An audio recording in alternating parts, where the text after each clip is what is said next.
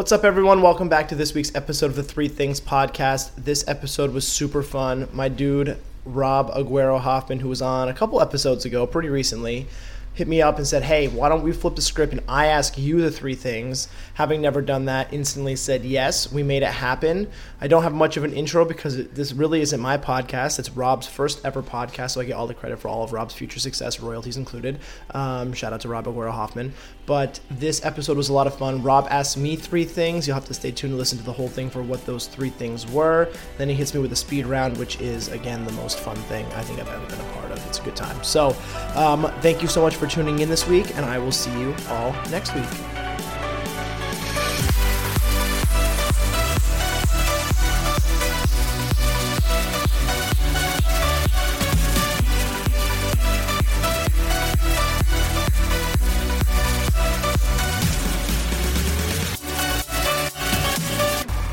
So this is Rob Aguero Hoffman, for my mom who's listening, on the Three Things Podcast. And we're going to flip the script today.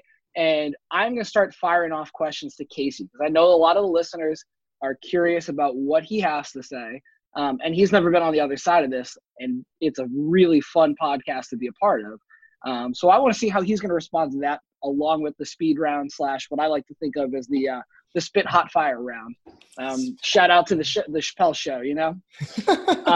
So Casey, I got four questions for you. I'm going to change it a little bit. Okay. Not four of the three things, but four questions for you for your introduction, if you will. Sure. So sure. Who are you? What do you do? Where do you do it? And then why did you start doing it? You are such an OG listener. It's amazing. This is going to be so much fun. So I'm excited. My name is Casey Lee. I'm a Northern Vermont-based strength and conditioning coach. I've lived in Vermont my whole life. I was born and raised in a very small town named Heinsberg. When I was born, it had one stoplight. Now it has four. So it gives you guys a good idea of maybe how small it is. Moving up. Yeah, I mean, it's a really up and coming area. Actually, for those that maybe are more adverse with Stowe area, Burlington area, I am kind of smack dab in the middle. I'm probably 45 minutes from Church Street, Burlington Marketplace, and 45 minutes from Stowe Mountain Lodge. So Northern Vermont definitely doesn't suck. And that's kind of where I reside. So I went to school in upstate New York for business administration, and kind of concentrated there in analytics and stats. So I was kind of a numbers nerd. And while I was there, I ended up kind of having my own transformation as far as weight loss, and just kind of coming to fruition in the world of health, and ended up dropping about 55, 60 pounds between my freshman and sophomore year, which led me to basically stop everything that I was doing and get a job in the gym there. While I was still working at school, or still going to school, whatnot. But SUNY Plattsburgh had a health fitness major that was just starting my junior year, but I'd already completed 2 years of school at that point. So I had stuck with the business side of things, picked up classes that I was able to take in a personal training minor, which I was like the last class to ever do that. So it was a nice little mix. Worked in the gym, trained some professors, trained some athletes. And then when graduation came, didn't really want to do the business route, and was very fortunate that the gym that I worked at when I was home on break, The Edge in Chittenden County area. If anyone's listening to this from the area, that's The Edge is the biggest gym you'll ever see here. And then they were opening a Parisi Speed School. So I literally graduated on a Saturday, kind of got my shit together. And then the next day flew to Fair Lawn, New Jersey, and went through kind of the Parisi Academy, so to speak. So I was doing the online prep work while I was taking finals. Got on a plane the next day after graduation, and my first ever, and I love saying this because people sometimes know who these guys are, but my first ever training experience outside of school was with Martin Rooney and Bill Parisi for 7 days. And those two are probably massive juggernauts in the industry. Having to spend time, or being able to spend time with Martin Rooney, I mean, that dude is like on fire all the time. And Bill Parisi, like, I think that was like a big kind of like a nice introduction to the industry, because there's two dudes that have done it at a very high level and still do it on a very high level, but really have kind of chopped wood long enough that you got an eye-opening experience as to what needs to be done to be successful. And then I just kind of started the commercial gym route, still do the commercial gym route, started as a basic personal trainer, started as a performance coach. I actually coached almost all of the little kid classes in Parisi. So I worked with exclusively 7 to 12-year-olds, probably for the first year that I was there. And 9 years later, all those 7 to 12-year-olds are now 16 to 20-year-olds. And we kind of have grown together. So it's been a lot of fun. I now oversee the personal training department, the Parisi Speed School, and our group training class, Training for Warriors. So it kind of brings everything full circle, starting my career learning by Martin Rooney and now working in a methodology that he's created, and kind of do a lot of the back end fitness operations as well. So I have my foot in the business side. I have my foot in the service side. And my why has been just to always help people realize that they can do anything that they want. Because until I did that for myself, was kind of in a questionable place. I was a shitty student. I cared more about probably myself in the wrong ways, and then kind of took my life into my own hands and have been trying to run with that message ever since. That's my who, what, when, where, why. I love it, dude. I got to say, too, so here's the funny thing. I've known Casey now for a while, since we started Strength Faction. As you may have heard in the previous podcasts, we got paired up as accountability buddies, and now we're like, heterosexual life mates, for lack of a better term. We touch butts. We do touch butts a lot, virtually more than anything right now, but that's all right. But that's the first time I actually kind of got to know your why behind like why you do what you do. Then like sort of your backstory into how you even got into this field. I'm kind of like, I was thinking about that earlier. I was like, I don't actually know how Casey kind of got started in this. Like, I know he went to SUNY Plattsburgh. I know that you were at the Edge, but I didn't know like sort of what your first step into the field was, Yeah, it's interesting. I feel like for a lot of trainers, people, rehab professionals, like it always comes from your own either strength transformation, weight loss transformation, injury transformation, like your own experience pushes you into this head first. And like, it's always such an emotional thing that you go through and you're like, man, I don't ever want this to stop. So that was kind of my idea, was like, I don't ever want to do this. Like I don't ever want to do something that's not this. And sitting in a cubicle really was never an option. I'm way too ADD. I would get fired from any cubicle job I ever had. So that was, I understand you there, man. No, like I was not meant to sit at a desk all day long. I'm with you, man. All right. Question number 1. So you guys run a pretty badass internship program at Parisi. From what I understand and what I've gotten to see from, the curriculum that you sent me and a couple of the other things. And I know one of the things that you do with all your interns is you have them come up with their own kind of like training principles and core values, something that you think that are kind of specific to them. It's not the general kind of thing that everybody can just kind of put together. Well, I do this because I like people. It's again, something that really resonates with them. How do you help those coaches or those potential coaches and interns kind of develop their own training principles and core values? Sure. I don't know if our internship is super badass. It's been like 2 years in the making. As far as like the first 7 years I had an internship program, it was trash. It was honestly, I probably did more harm than good, but the last 2 years we've kind of been able to figure things out a little bit better. And I guess it starts from like the initial interview, and all of our interns interview, even though we are built into the University of Vermont, like exercise movement science, athletic training, and rehab studies. So like it's a big physical therapy school. We're built into that program. And during the initial interview, I do 2 things. One, I want the interviewee or potential intern to meet our entire staff and kind of see what they're about, because each person on our staff kind of has their own unique role, own unique niche, own unique perspective on the field. And then the second thing I do is I ask them what got them into it, and then kind of we spitball from there. And I go, so what would you say after these conversations, what would you say your purpose is? And it's okay if you don't know. But one of the things that I expect someone to get from 13 to 16 weeks in our facility is a clearer picture as to what they want. And this is something that I always kind of say as far as core values, can start from something you don't want. And I feel like at that age, when you're 20, 21, 22 years old, you might not necessarily know what you want, especially in an undergraduate education, but you might have a good and firm understanding of what you don't want, whether it be in a workplace environment, a culture, management style ahead of you. It's just something that I think that most people don't get the the option to learn about in school in a very structured, regimented academic process that, as far as like a movement science major or athletic training, physical therapy, basically your 4 years are laid out for you. It's something that I think is new to them. And that's kind of an expectation that I set from day one. I think that helps people kind of better understand how they should identify core values and what they are, because outside of the decision to go to college, this is the next big decision going into either a master's program, doctoral program, or they're going to start chopping wood, so to speak, and hit the ground running in their career. So something they should be rethinking about before they graduate are some of these key pieces that matter to them the most, so they know what those are as they graduate.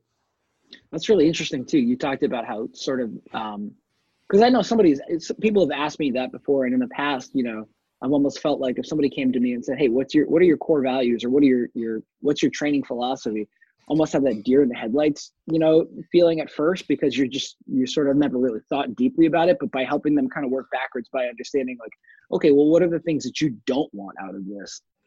May allow them to shine light on the things that they do. That's an interesting sort of way to like reverse engineer it, Yeah, I think that, and this is maybe how I would classify myself at this point, is I can be pretty bendy and moldy. And there's a lot of things that I find that are very important, but there's probably a short list of things that I feel should not be happening that are very important as well. So the should not, and things that in that realm maybe have more of a negative connotation to it. But in this case, I feel like being able to identify those negative factors to make sure they're not existing in a positive environment is important.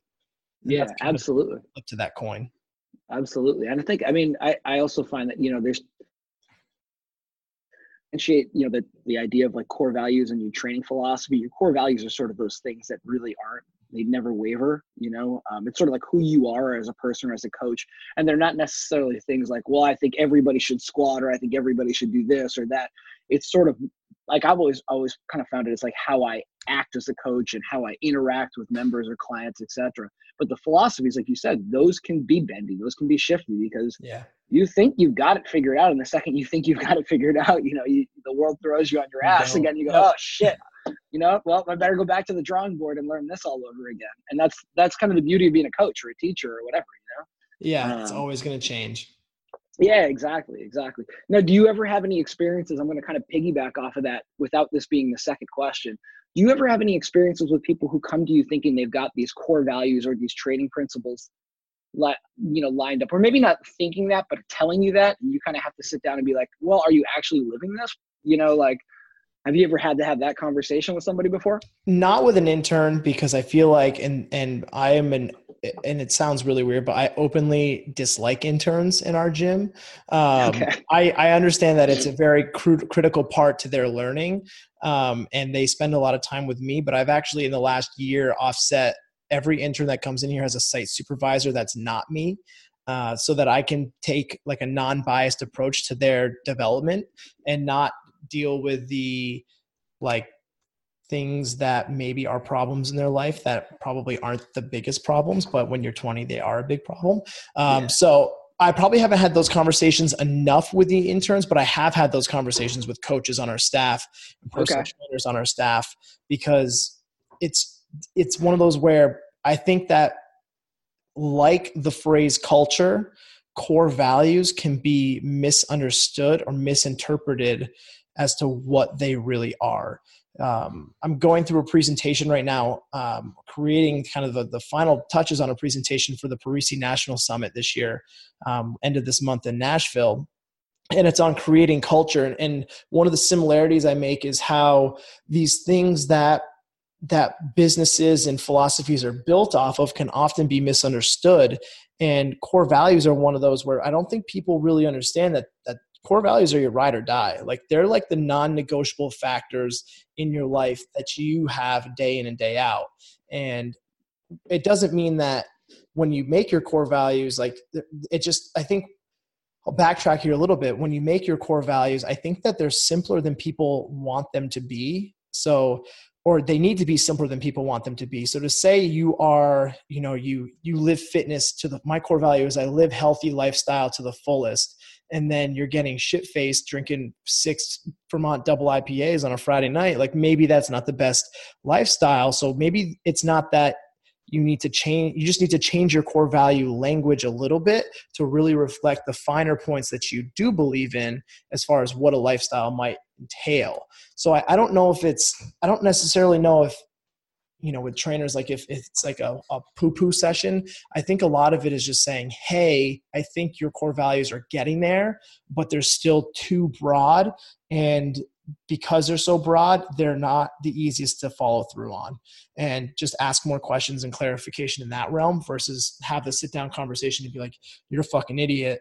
These things you're not even doing what you say you're doing, and kind of having that poo-poo spin on it, but just kind of working with people to make sure that the core values are extremely simple.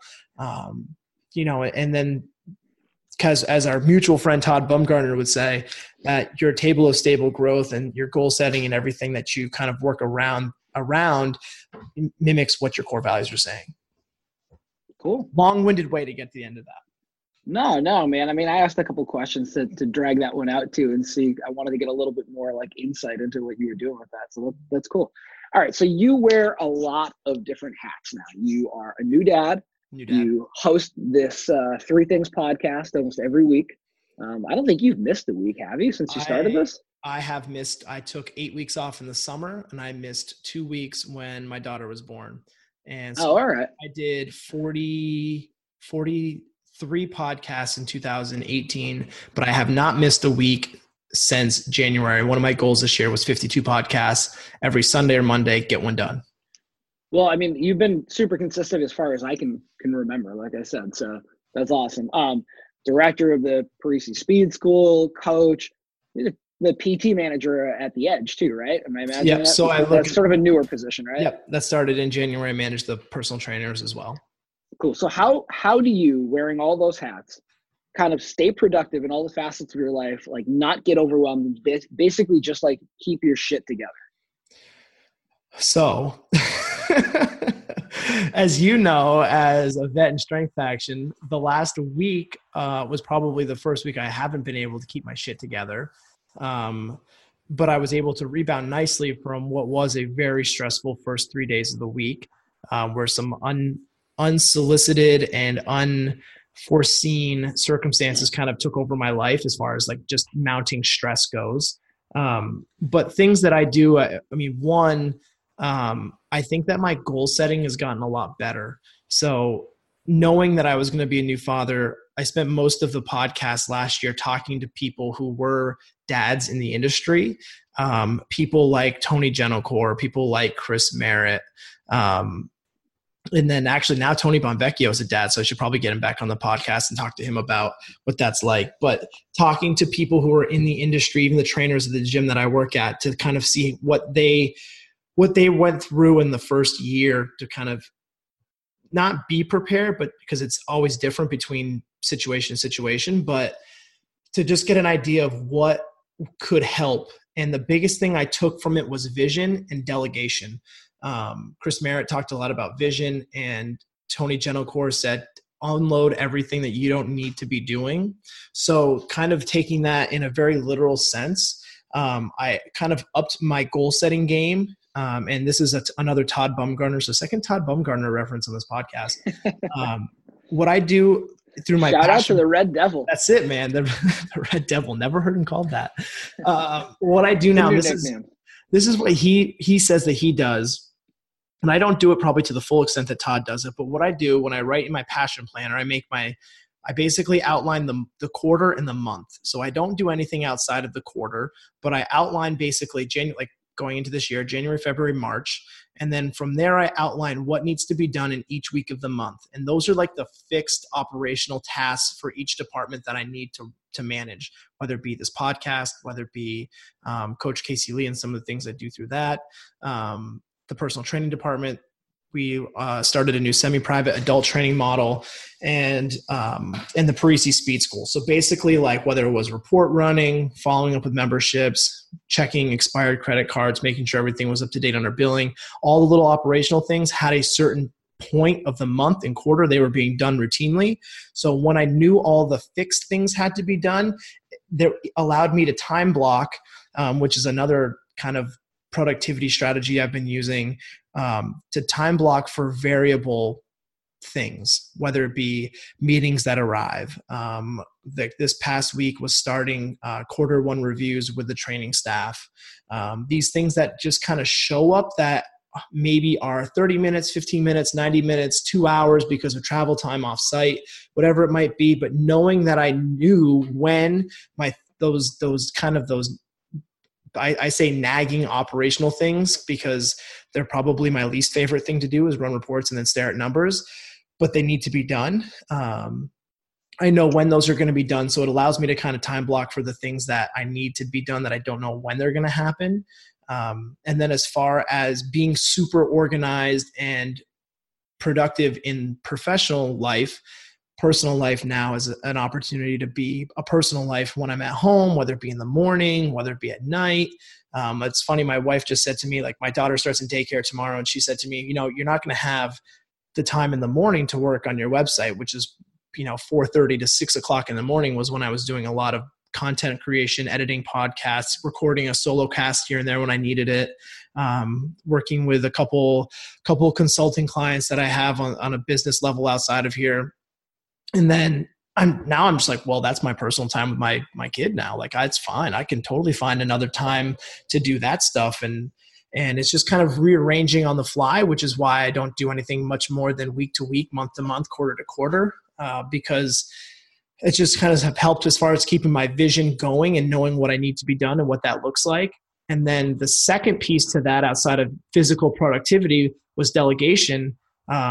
We promoted one of our coaches to an operations role where now she's doing 10 hours a week of and it's not administrative work. It's literally operational work, whether it be executing pieces of our marketing strategy. She actually manages an entire sales funnel as far as like kids that are on like a punch card style or session-based membership with us, handling some consultations with new members and things like that. So it was one of those of looking at my staff and saying, this is an opportunity for everyone. My hours are going to kind of dwindle and your hours are going to pick up, and then making sure that everyone was kind of in the right seat of the bus and doing things that were part of their strengths. That's a whole different conversation as far as strength and weaknesses go, but really just looking at what could be delegated and challenging my staff to say, hey, this is on you now. I am definitely your liaison and your help, but you're the quarterback. I'm the center. I snap you the ball. You're telling me what play is going to be run. So that might not be the right sports analogy. I never played football, but basically saying like, I'm now just like the wide receiver who's going to catch the ball off the route that you call. Or I don't even know if that's the right way to say it, but that's what I've been doing in the last 12 weeks. It's working really well right now. It's a small sample size. I got punched in the nuts this week as far as like just other shit that came up that just was stressful. It wasn't even like a dog on my productivity. I was still super productive this week. It was just that shit that gets in the back of your brain that makes your brain just not operate the way it should. But it's done. It's over with. And we're moving on. Word. I like it. I mean, also the ability to just sort of put that shit on the back, behind you. You're done with it. There's nothing you can do about it right now. Moving on to next week, sort of. That's it. Very, very Bill Belichick of you. We're on to Cincinnati. We're on to Cincinnati, and one of the things Joe Gambino said on this podcast, because he was getting married, doing a lot of stuff with his par 4 performance, doing a lot of stuff with physical therapy profession. And I asked him, like, what is product, like, how have you been able to manage it all? And he goes, honestly, I'm just okay with starting something and not finishing. And I think that has kind of clicked for me. Has been like, okay, I can take 15 minutes to start this, and then I can take 15 minutes later and I'll know exactly what I'm doing. When I finish it in the last 15 minutes, life will be good. And just kind of blocking time and just chunking it out and just getting it done and being okay with not starting and stopping everything in one specific session, because that used to be me. And then that was a big frustration early in my career was I didn't have enough time, and I had plenty of time. I just wasn't using it right. Fair enough. So this question kind of piggybacks off of last week, but it wasn't directly related to it. Tell me about a time that you faced a lot of like adversity in your career and how you handled it, what you did well, what you wish you could have done differently or better, if anything. So adversity. So I can tell you there's probably been 3 points in my career where I either almost gave up on it or kind of, and this is something that I'm realizing now over the last 6 months, I kind of ran away from a problem that I wish I don't necessarily wish that I didn't, but I wish I had handled it better. But I definitely view it now, like hindsight being 2020, definitely saying, hey, Casey, you ran away from that shit and you probably could have handled it a little bit better.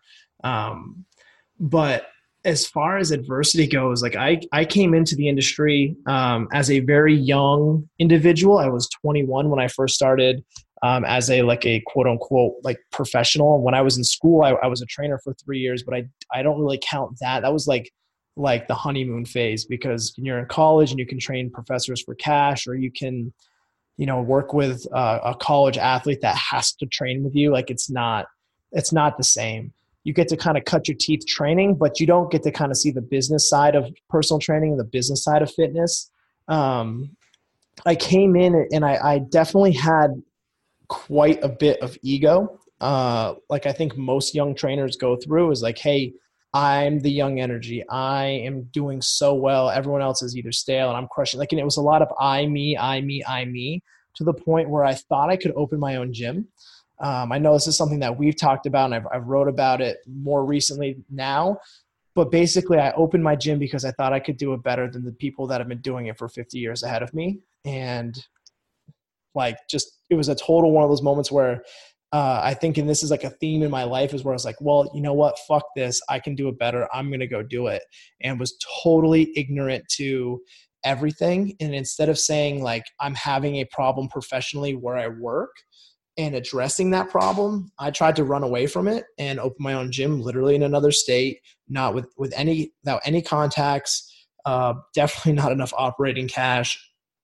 And what ended up happening was I was really unhappy in that process too. Like I'm sure, as you know, as a new gym owner, like it's super fucking exciting to kind of see your dreams come to fruition. But through my process, it was like super daunting. And as each step on the list kind of got checked off, I was like more and more stressed. And it wasn't like excited, nervous, challenging stress. It was like, oh my gosh, I think I'm ruining my life stress.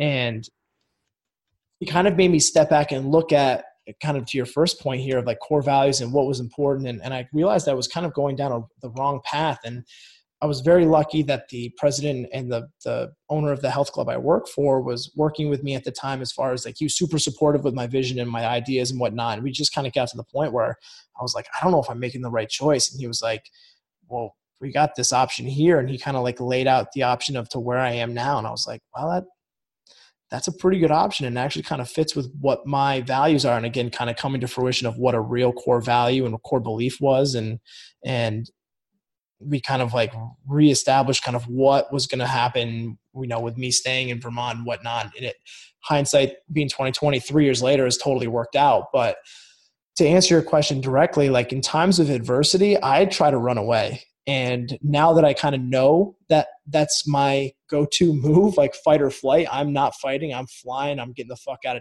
out of here. Now I kind of have to have the self-awareness to say, okay, chill, pump the brakes.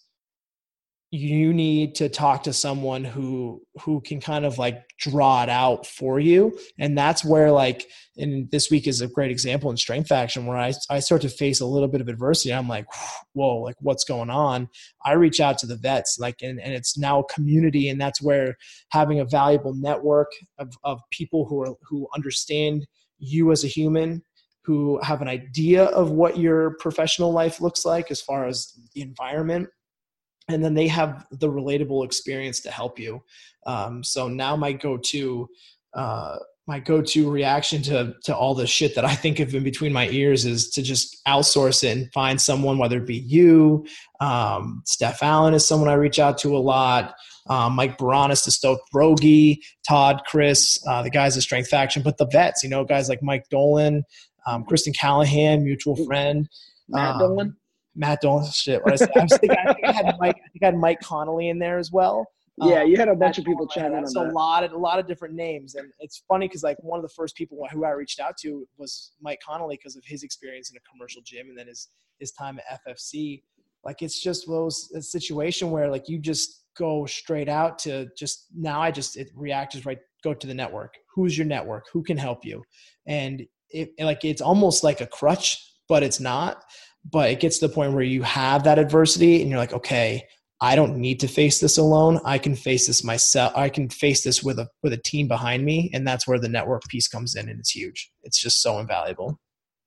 Yeah, I agree. I second that. I mean, obviously we sort of share the same network of people or I like to think it's sort of like a tribe, you know what I mean? Of like a family, like a strength family, if you will. But I don't even know what it is, man. It's something, but it's got a punch like to it. Yeah, absolutely. But I mean, we always have somebody, like we have a team of people that we can bounce ideas off of. And I'd say to anybody that's listening, if you're, a strength coach, obviously Casey and I have a strong affinity for the strength faction. And, I think it can benefit almost everybody in any area of the fitness field, but find some kind of network like that, you know what I mean? Of people that you can talk to that will give you good, honest feedback about any situation. Because I think that, like you mentioned, the fight or flight response, I think more people would rather run away from, adversity than, fight or whatever we were talking about. I think most people try to avoid it as much as possible. And it's not always like, the more you avoid it, the more it becomes a big hairy monster that you like don't want to deal with, Yeah. But having people that you can talk to about that shit and get advice on makes it so much less daunting and so much easier to like tackle whatever the issue is, or just come up with a plan. You know what I mean? That's what it's about right there. Like you just hit the nail on the head, man. Like, do you just need someone or a group of people to help you get the plan going so that you can kind of turn around and face the tigers in the bushes and take that shit out, not feel like you have to run away from your problems, which I still to this day, like my first inkling is, one, you don't agree with me, fuck you, I'm out. And that's not the right way to take anything in stride. So now it's like, okay, you don't agree with me. I need a minute to kind of self-digest, and I have some questions that I know who exactly I'm going to reach out to so that I can talk it out with someone, and then I'll get right back to you, and we can have an adult conversation and handle this this dilemma or this adversity, and it'll come to fruition, and everyone will win in the end. But kind of slowing the process down has been huge for me. Yeah, 100%. I think, obviously that's great life advice too. Obviously, have your friends, your family, your closest confidants that you can go to. But then from a professional perspective, the same deal. You know what I mean? Like have that network of people that are in the similar spot that you're in, or, or maybe are where you want to be, that you can talk to about those kinds of things. So for sure. Good answer, brother. All right. Long-winded. So, that's why I don't normally do this side, because I talk. I'm chatty. I know I am. Are you kidding me? Industry. Dude, our podcast, I think what it was like 48 minutes or something insane like that. And then I look over and other people are done in like 20 minutes. That's fine. I talk a lot. It is. It's three things. It's whatever. Chunk it out. It's good information though. Anybody that's listening to this is probably enjoying it. I don't think I hope it doesn't feel like, oh my God, I just listened to this podcast for an hour or whatever it is. So here's the fun round, as Casey likes to call it, the mullet part of the round. Business in the front, party in the back. I'm going to call it the spit hot fire round, the reference to Dial on from the Chappelle Show. Question number one, and this is sort of a 3-for question. What is the best part about being a dad? What's the worst part about being a dad? And what is your favorite dad joke that you get to unleash on the baby when they're a little older? Okay, so best part about being a dad is when the first time your kid turns and looks at you and you know that they're actually looking at you and not just being a newborn baby looking anywhere they can turn their head. That first time that your kid looks at you is like, it's the best. Like there's nothing that you can't even really describe it, but the first time someone looks at you and like knows it's you and you just kind of have that moment, that's the best part. It's not even close. The worst part about being a dad, I don't know. Like it's not diapers. Those are pretty easy. I've had drool in my mouth, vomit in my mouth. I've had to catch shit with my hand, like mid diaper change. I mean, it's like there's the worst part is probably like you have to like go to work and like, but that's not even that bad because it just kind of redefines your why. But it's like you have to go to work and you can't bring the baby with you. Yeah. Well, I mean, I kind of can get to bring my baby now. She's got daycare's right in the same place that I work. So it's pretty dope. Yeah. But like that wasn't there. That was for the 4 months. Like I went back to work after 2 weeks and I was like, okay, like I would text my wife, send me pictures of the baby, send me pictures. I need pictures because it's just like, it's like when you get a puppy and you just get to like hang out with your puppy and like pet the puppy. Like when you have a baby, you just get to hold the baby, stare at the baby, tickle the baby, all the baby stuff. What was the third part? Best part, worst part? What dad joke are you looking forward to telling Sawyer the most? Oh, God. I mean, my dad joke game is pretty weak. PJ Strebel's dad game is really strong. We can work on this. I typically right now, like I've just been going into the daycare and just sizing up all the little boys and just being like, don't you even look at my daughter. I don't really have like dad jokes. Oh man. All right. I don't know. I'm going to help you out with bad jokes. I just have bad jokes. I don't know if they're dad jokes or not. They're just bad jokes. There's plenty of good ones. I mean, there's like, why is the ocean blue? Because all the fishes go bloop, bloop, bloop, bloop. Yeah. Things like that. That's just the a bad tissue. Joke. Yeah. Yeah. Well, I mean, it's just a bad joke that I would totally. You'd love. Absolutely. Yeah. I'm just. Have you ever seen an elephant hiding in a tree? No. They're pretty good at it, aren't they? There you go. See? I got you, man. I need to find like an Instagram account and just study.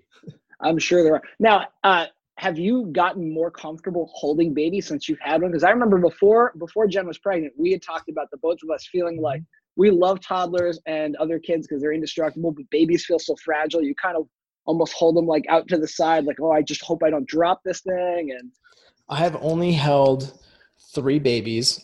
Mine, my nephew, and then I had right before Sawyer was born, one of my former clients was visiting from out of town and she had her baby and I was like, hey, can I practice holding a baby on your baby? And I held her baby for like maybe 2 minutes and I was like, this is too weird. And I gave the baby right back. So no, I haven't gotten any more comfortable holding babies. I can just tolerate holding my baby.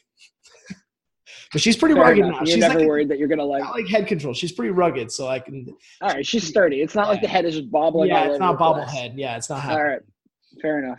What is your favorite meal of the day? Favorite meal of the day is obviously breakfast or breakfast style food. Big egg guy, big French toast guy. Breakfast is always going to be the number one. My man. Again, another food question for you. I was going to ask you like what the best brand of ice cream is, but you're a Vermonter. You're going to be loyal. Of course, it's going to be B&J's. Yeah. So what's the best Ben & Jerry's flavor? Ooh, set the record straight. So my wife would tell you it's Cherry Garcia. I would tell you she's crazy. Half baked has always been kind of my go-to, but the Tonight Dough is fantastic. Dough and half baked fish food. Those are probably like right there on the Mount Rushmore of Ben & Jerry's flavors. Those are probably the top 3 in no particular order: half baked, Tonight Dough, and fish food. I feel like Chunky Monkey doesn't get enough love either. That's another one. That's like a classic. Yeah, it's like that's what if you like go to the scoop shop and you don't want to eat like the whole pint, you just want a couple scoops of it. But man, I crush like if it's a flavor that I don't think I can crush a pint of, it shouldn't even be a Ben & Jerry's flavor. The Chunky Monkey unfortunately is kind of like in that description. I don't know, man. I mean, I could throw it down. I think every now and again, like the banana flavor. I wouldn't say yeah, I don't know. I mean, it can hit the right spot right at the right time. Just wait. Now it's gonna be in the back of your head. You're gonna have a craving for that Chunky Monkey, man. I don't ever see it. Honestly, I've been buying those really? the pint slices. The pint slices are where it's at. I just get the Tonight Dough and I just eat a pint slice when I need a little All right, man. All right. What fitness goals, if any, are you working on for 2019? 3x52 is the only goal that I have this year as far as fitness goes. That's the only one. So 3 workouts a week, 52 weeks in the year. That's the only one. Consistency is probably one of the more important goals, especially as you get busy. So that's awesome. It's the only goal. And to be okay with working out 3 times a week has been mentally very challenging, because it used to be 100. 5 to 7. Now it's maybe 3 if I'm lucky. Yeah, 100%. So you referenced football when you mentioned I'm the center, I'm hiking the ball to the quarterback, or maybe I'm the wide receiver or whatever. And then I threw in the Bill Belichick quote. You live in New England. You're a Dallas Cowgirls fan. Explain yourself. I have an aunt who raised me, not really raised me, but she was the Cowboys fan of the family. She has dubbed me a Cowboys fan. I have pictures of me as a young child wearing Dallas Cowboy paraphernalia. Propaganda was right. Whatever you want to describe it. Propaganda. So as long as I can remember, I've been affiliated with the Dallas Cowboys fan. And then when I was in college, I loved watching Marion Barber as he was the running back from 2007 to 2010-ish. At the same time, you make me feel so old. Well, his Minnesota backfield mate, Lawrence Maroney, former Patriot running back for 2 good years. That's just it. It's one of those where I just can't. I was really close when, Jerry Jones is definitely an idiot. I definitely am not a Tony Romo guy. I'm pumped that Jason Witten's coming back because he definitely sucked as an announcer for Monday Night Football. But Romo's kind of killing it, though. I got to be honest. Dude, I did not expect it. He's haunting me. It was the worst. I loved it. Oh, I'm just happy he was able to go to the Super Bowl this year and announce it. I'm just so happy. I can't believe that I'm saying that. I really love him as an announcer, and I never would have expected that. I can't stand it. My wife laughs. Whenever she hears his voice, she's like, here you go. I'm like, and he does all the CBS games. There's just always, because it's New England local coverage. It's always the Patriots. I'm loving it. Sucks. I'm loving it. He gets a little too excited about. This is coming from somebody who loves Tom Brady, but he gets a little excited about TB12. But other than that, yeah, I'm a damn Cowboys fan. All right, fair enough. Last question of the spit hot fire one, and we're putting you on the spot. You live 3 hours away from probably the best city on earth, Boston. Why don't you come visit more often? So I come visit. I typically get down there twice a year. 3 hours. It's not that far. It is 3 hours. You're right. So every time I have gone to Boston, what I try to do is stop at our mutual friend PJ Strebel's place in Portsmouth and then continue on down. I was there in October last year, and then I was there in the springtime at some point. I don't really know. That wasn't a glitch. That was me kind of stumbling on my words. But twice a year is typically the allotment that I go down to Boston. I don't know. I went down to Foxborough and watched the Patriots game, so that kind of counts, but I didn't say hi to anyone. You motherfucker. I know. I think what I want to do is make the grand tour. I need to do a long weekend and go to Lift Positive, and then go visit our friends at Boston PT and Wellness, and then go to RX Strength Training, where everyone seems to be working now, and then just kind of peruse around there and everything. So I definitely need to get down. I'm a motherfucker because I only go down 2-ish times a year. Just take if you can, grab a week or 5 days or something like that. We can hit all the stops. No pressure, nothing, man. If I had a week off and my wife knew I went down to Boston, I'm pretty sure she would kill me in my sleep before I even had a chance to turn the car on and let it warm up. You know what? There's no way. And I have to be honest, you'd have that coming. Jen is wicked tolerant. Tolerant. So I understand. I get that. Well, make sure that you guys come down. You said something around May-ish maybe or something like that. I think May would be a really good month for me to get down there. So I think it's going to be May. And then I was going to do something in the fall, and then Strength Faction kind of leaked that they're having a Strength Faction seminar in Sterling, Virginia. In August. So it's probably going to be, I'm probably just going to go to that. So maybe later fall, October time again. I like to pair it with continuing education stuff. So if I'm going down, I like to con edit, get it going. So word. Awesome, man. All right, dude. Keep doing it. Keep chugging along. Keep going, man. Keep chopping wood, brother. That's it. Thanks, man. All right, man. I'll talk to you later.